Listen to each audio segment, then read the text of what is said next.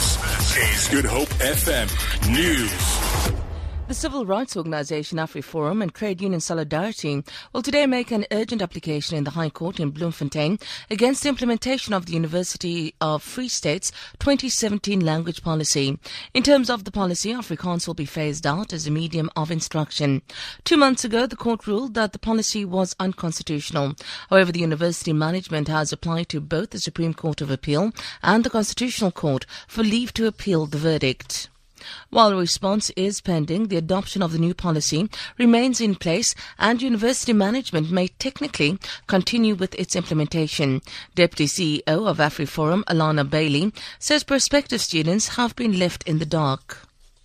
Muslims across the world are celebrating Eid al-Adha, or the Festival of Sacrifice.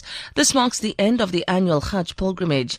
Muslims in South Africa will observe the day today. Eid al-Adha commemorates the willingness of the Prophet Ibrahim, or Abram, to sacrifice the life of his son for God. Syed Nadim Fakhruddin from RS Livestock says one of the rituals includes sacrificing a goat, a sheep or cow.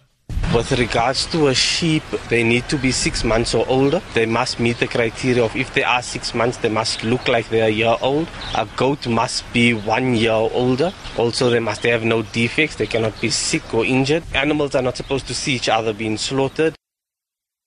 The Environmental Affairs Minister, Edna Molewa, says the number of poached rhino have dropped this year. She says 702 rhino were killed in the first half of this year, compared to 800 between January and July last year.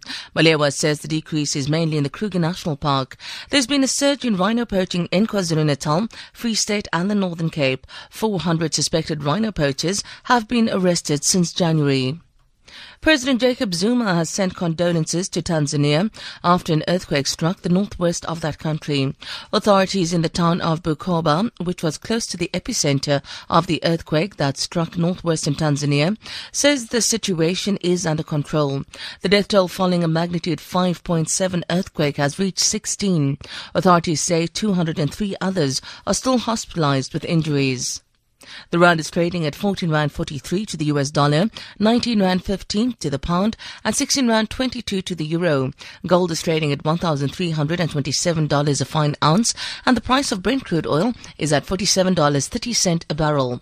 For Good Hope FM News, I'm Sandra Rosenberg.